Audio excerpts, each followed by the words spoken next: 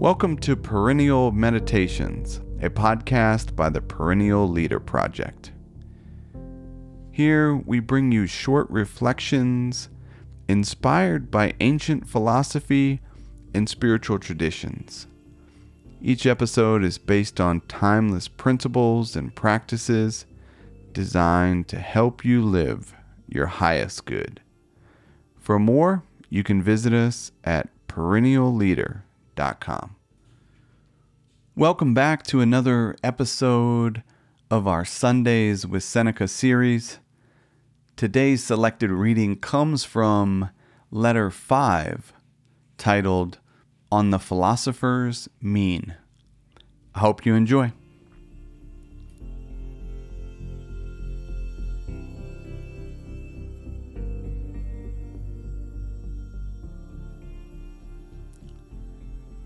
I commend you and rejoice in the fact that you are persistent in your studies, and that, putting all else aside, you make it each day your endeavor to become a better man.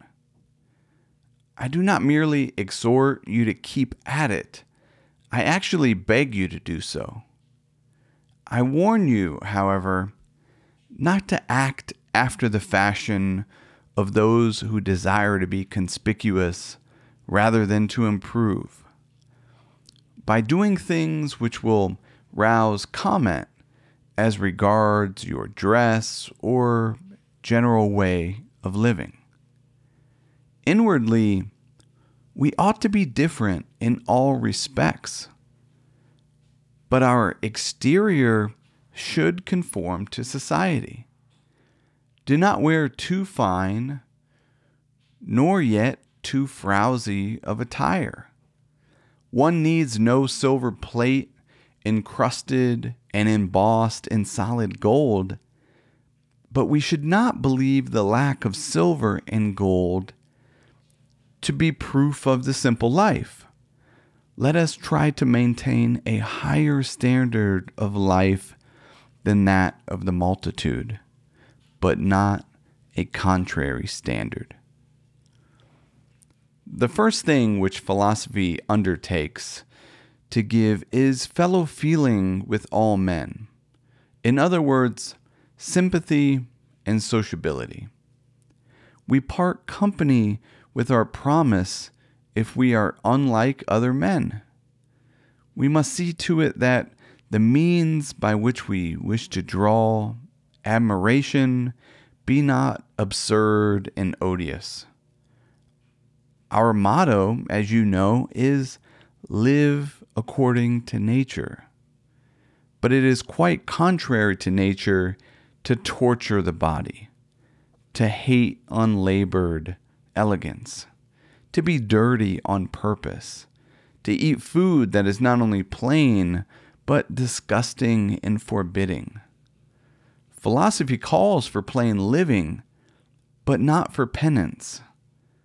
And we may perfectly well be plain and neat at the same time. This is the mean of which I approve. Our life should observe a happy medium between the ways of a sage and the ways of the world at large.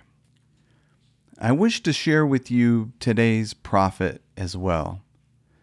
I find in the writings of our Hecado that the limiting of desires help us also to cure fears.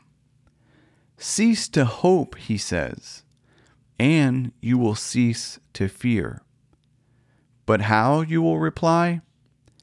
Can things so different go side by side?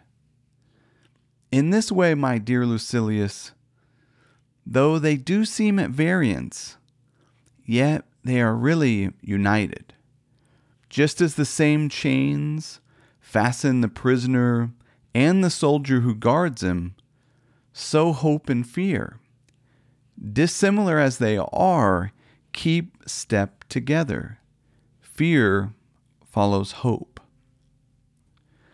We men torment ourselves over that which is to come, as well as over that which is past. Many of our blessings bring bane to us, for memory recalls the tortures of fear, while foresight anticipates them. The present alone can make no man wretched. Farewell. Thank you for listening. I hope you found something useful. If you're interested in learning more, every Monday we share a short reflection with 3 timeless ideas to help you start your week with wisdom. You can subscribe at perennialleader.com. Until next time, be wise and be well.